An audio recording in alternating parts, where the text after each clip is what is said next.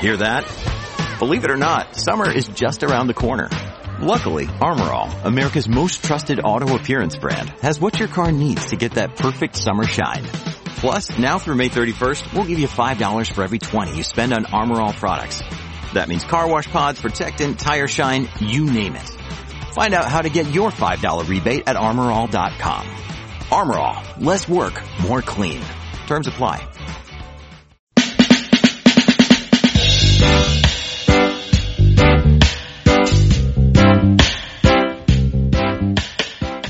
Welcome to the Build Business Acumen podcast, where we deliver practical knowledge and powerful guidance. Here is your futuristic host, Nathaniel Schooler. Here is a great interview I did with Peter Lavers. He tells some amazing stories here about his time at Rolls-Royce. And yeah, it was my pleasure to meet him at IBM Amplify in Las Vegas during 2017. Thank you. It's great to have you on the show.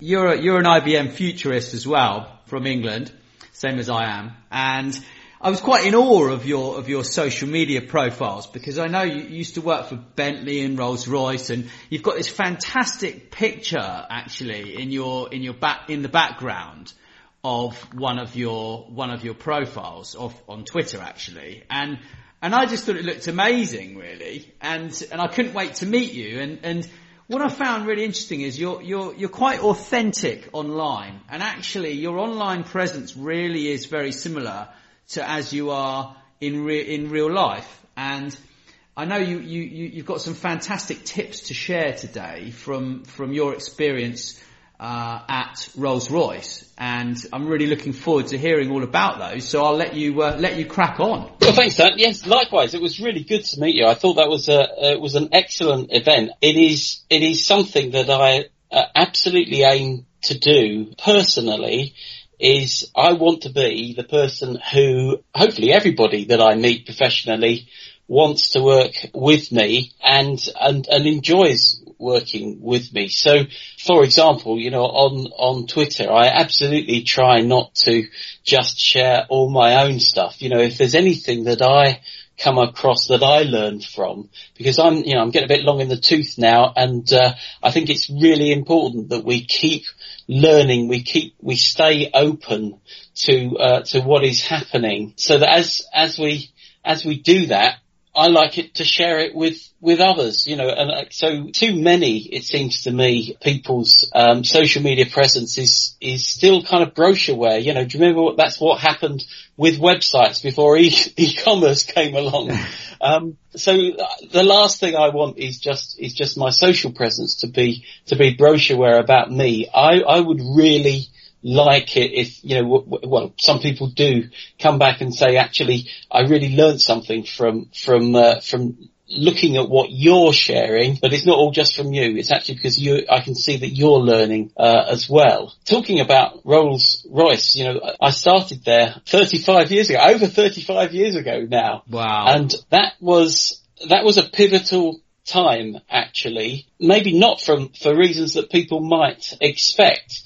For me, it was pivotal because I was a young guy, straight from school. So they sponsored me through university. So I was paid to go to university. Isn't that lovely? I was a sponsored undergraduate, apprentice, doing what we called a sandwich course in the UK. So I worked for 6 months a year and then went to university for 6 months a year. Mm-hmm. And they were very good to me. But I say it was pivotal because I joined the company just at the time when the people who had been with the company for a long time were coming up to retirement. And I still see that as a real privilege. Obviously, I didn't know Henry Royce and Charles Stuart Rolls, but I worked with some lovely old guys who were taken on though when Henry Royce was still running Rolls-Royce company, and indeed another guy who was a lovely guy, a South African called Jack Baker, who worked for Bentley in Cricklewood before it was taken over by Rolls-Royce.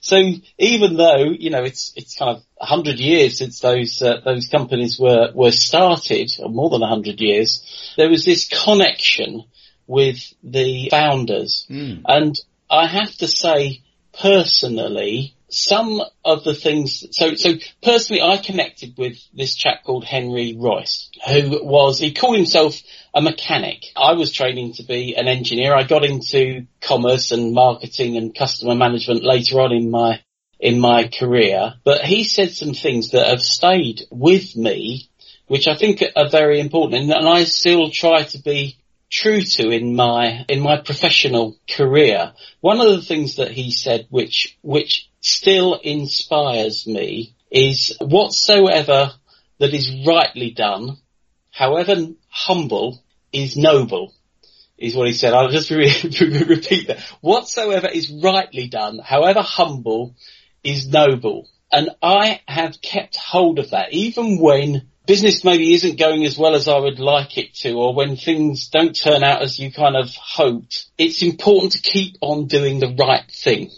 Even if it's just a humble thing, and even if that means getting back to the person who makes an inquiry, and obviously I do a lot of work in the customer experience, the customer service world. So often there is a lot of kind of countercultural activity going on, where it's all about the numbers and people are being beaten up because of the statistics or the numbers, but actually got to keep on doing the right thing. I have a real concern anywhere where I see short-termism coming into business, and typically short-termism produces behaviour to count the numbers before their real sales or manufacture sales, things like that, where, or to not count complaints as complaints. We call them something else, because we get beaten up if too many complaints come in. But actually keeping on doing the right thing is vitally important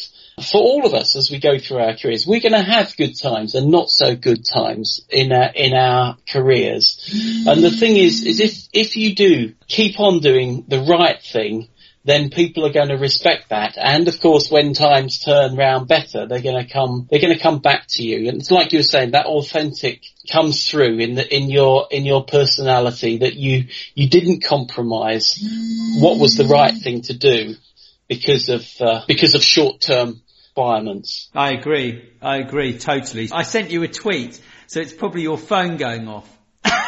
I think it was. That's classic. Teach me to tweet someone while I've got them on a podcast.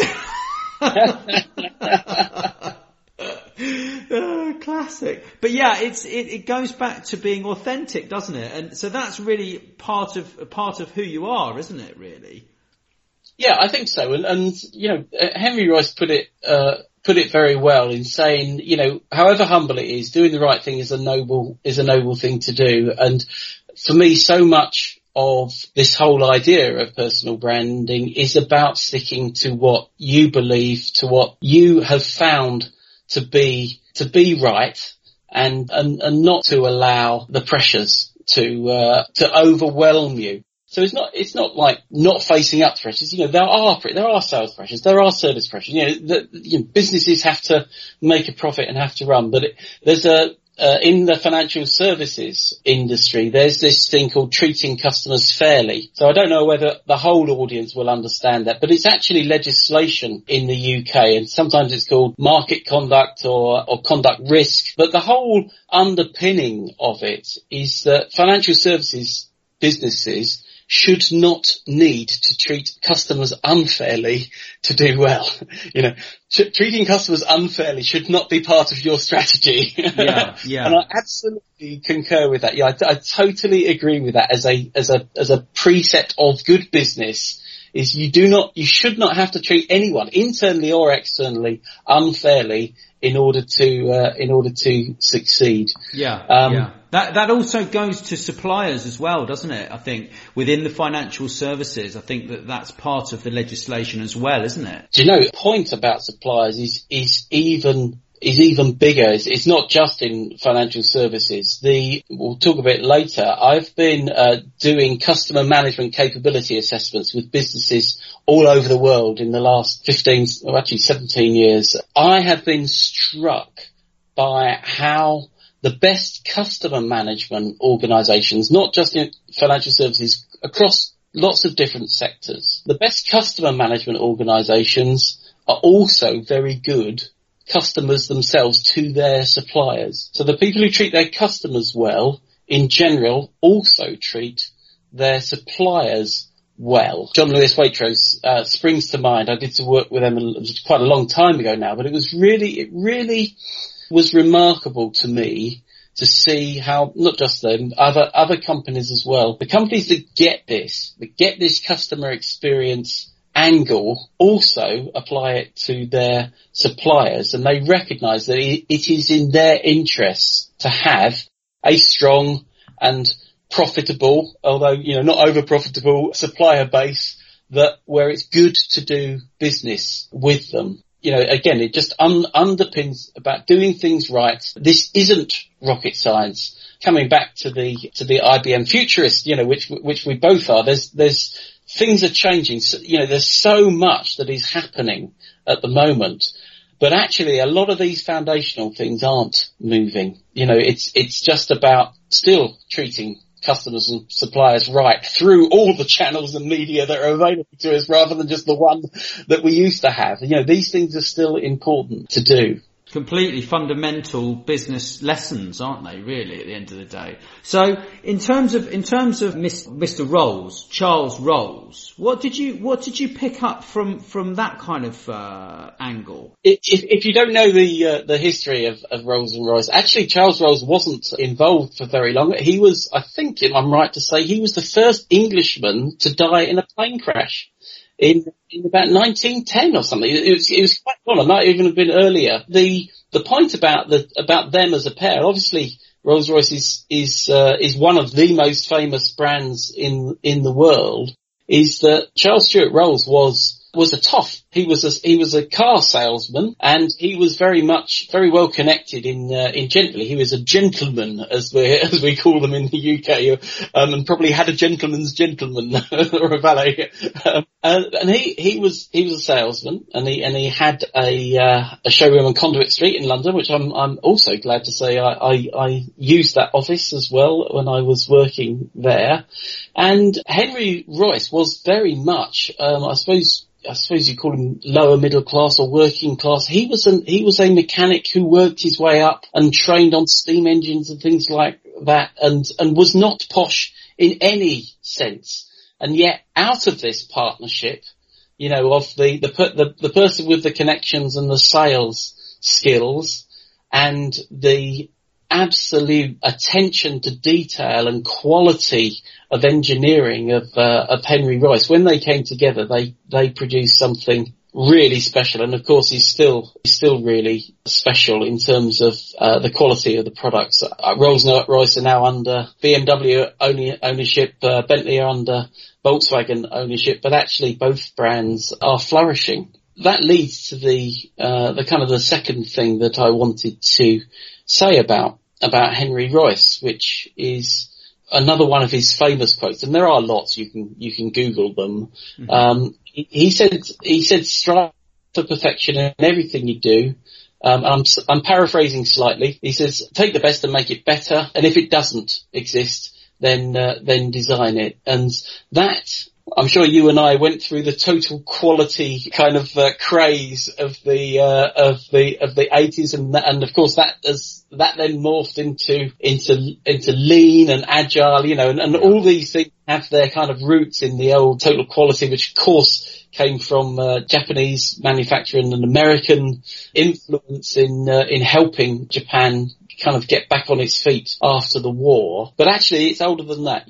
Henry Royce was saying this, in between the First and the Second World Wars. He was saying, improve that quality as much as you can. Now, I'm not an engineer anymore, but it's still very important for me as a business consultant that I'm helping my clients to improve the quality of the customer experience that they are delivering. And I think it's so exciting where we are at the moment. Again, linking back to the cognitive, the AI, this new world that is opening up to us. And for example, lots of auto industry leaders have been saying how the next 10 years there's going to be more change than in the previous 100 years. And I think I think that's absolutely true. Even though there are new channels and things are going to change fundamentally, we still need to have this quality approach of making it as good as we possibly can, because we're told, we know attention spans are decreasing. Loyalty, which used to be taken for granted, is not as firm as it used to be. Customers are not as loyal as they used to be, despite what some people might say. It's ever more important to keep that quality thinking approach to the customer experience that's being delivered through whichever channel. And of course, consistency of customer experience is also vital for that, and it plays to the same point. Why should a customer have a different experience, let alone a bad one, from the same company because they choose a different channel or approach or medium to inquire or to buy or to service their need? It's interesting for me to come from where I have. It's very important for me that I keep learning, that I keep applying these things to myself, because then hopefully that then gives me a right to help others apply them to themselves, because otherwise it won't be authentic for me, to do that. I agree completely. I mean, it's very much the approach that we're taking. And yeah, I mean, you didn't disappoint. You're exactly the same guy as you are online, as you are face to face. And I think that's something that, is really important throughout this whole process of business branding, personal branding, and actually having the high quality, positive attitude approach, and actually systemizing it, right? Because you're really big on systemizing the customer experience, right? That's your speciality, right? Well, it's definitely one of the things that is absolutely core to why I do what I do. By the way, and this does link, there's one other thing that I've just remembered of, which is maybe Henry Royce's even more famous quote, which is the quality will be remembered long after the price is forgotten. And, and there is something about what we do where actually the quality of advice that we give will remain, and that's something that I want to leave with clients. I really don't think consultants should be trying to make their clients dependent on them. We need to be leaving them with the tools, with approaches that they can then use to improve their own performance. Best consultants engineer themselves out of jobs as quickly as possible, because actually by doing that they get more work and others come back to them, or when people move on. That's just what reminded me about, so you could say, it's expensive to hire you or me, but actually with the ethos that we have, we always leave companies in a better position than when they started, which very much plays to this message of systemic customer experience management. You may ask, what on earth do you mean by that? Now, the way that I often explain it is a light bulb moment that happened with a client and myself. I won't say who it was, but it was a premium car manufacturer. It wasn't one that we've mentioned already, and it was almost as an aside. And I said to them, do you know what? If you just manage the quality of your customer experience with the same rigor as you manage the quality of your products, of your supply chain, the way in which components arrive on your production lines, the way in which parts for millions of cars arrive at dealerships to keep cars on the road. If you just manage your customer experience with the same kind of quality approach as you manage those things, you would be doing a lot better as a business. And it was like a light bulb moment. It was like, right, okay. And they kind of got this message of systemic customer management. Now, by systemic, I don't mean a business. I don't mean an IT system. I mean a business system. If you want the outcome of a great, consistent customer experience that builds loyalty and advocacy, multiple purchasing, so continuity of customer engagement, then you need to have a business system that manages those customers and their value. And so really for the last 17 years, I've been dedicated to getting that message out that the customer experience and customer value are too important to leave to chance. You don't expect cash to be in a cash machine by accident. There is there's systems, there's drivers, there's security guards, there's a whole business system behind that, to make it, I'm sure you're aware, Nat, there's more and more people are being recognized in business as kind of the chief customer officer or vice president for customer experience or that sort of thing. Yeah, there's a lot of roles that are starting to appear where companies are recognizing that importance of the customer experience, and they're making a person and their team responsible for joining up the customer experience across the business. And I absolutely applaud and endorse that. Now, I know some people are against that. They don't think that's a good idea. Some of them say customer experience is everyone's responsibility. So why do you just make it one person and one team's responsibility? And of course they're right. We all have a part to play. Every employee of every company has a part to play in the customer experience that is delivered. But I would counter that argument by saying, well, actually just think about a financial services organization, a bank or an insurance company. Managing risk is everyone's responsibility. Everybody in that organization has an element of managing the financial risk that company is exposed to. That effectively is what a lot of financial services is. It's about managing risk. Either they've got your money or you've got their money, and therefore there's a risk. Does that mean you don't need a chief risk officer in an organisation because everybody's responsible for risk? Of course you do. You've got to, actually, it's mandated. You have to have a head of risk in a financial services organisation. And in the same way, yes, we all have a part to play in the customer experience, but actually the best businesses out there, the ones that can really claim to be customer centric, and there's a lot of hype around what is customer centricity and is it actually possible to do. But the ones that are close to being customer centric, they've recognized this point that I was saying, that if you want good outcomes, you've got to manage your business for those outcomes of a great customer experience and profitable customers. And I would always just emphasize that point, because again, there's a lot of hype about wowing and delighting customers, and of course that's all great, but only when you can afford to. I would just have the little bit of a pushback which says you need to delight your profitable customers. You need to manage well and appropriately your borderline customers, and certainly not overspend on them, and you need to be managing the cost to serve and the cost to acquire of unprofitable customers. And of course, delighting them at different points in their journey is something that you can do. But, I could delight all customers by giving stuff away. If you give somebody something for free, they'll be delighted. You'll be broke.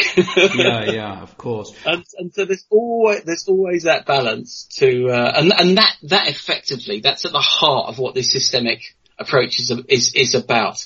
If you create a business system to manage customers within your business, then actually these things which sometimes counter to each other, you can actually manage those trade-offs that have to be made to still perform well in business. Peter, it's been absolutely fantastic to hear about your experiences in Rolls-Royce and with your customer experience tips and systemic approach, and I'd love to hear more. So you've been a great guest, and how do people get hold of you if they want to speak to you? thinkcx.co.uk website address, or just at my name, at Peter Lavers at Twitter. Send me a message. Thanks so much for listening. Please subscribe, and wherever you prefer, share with your friends. And if you enjoyed the show, drop us a review on iTunes or wherever you listen.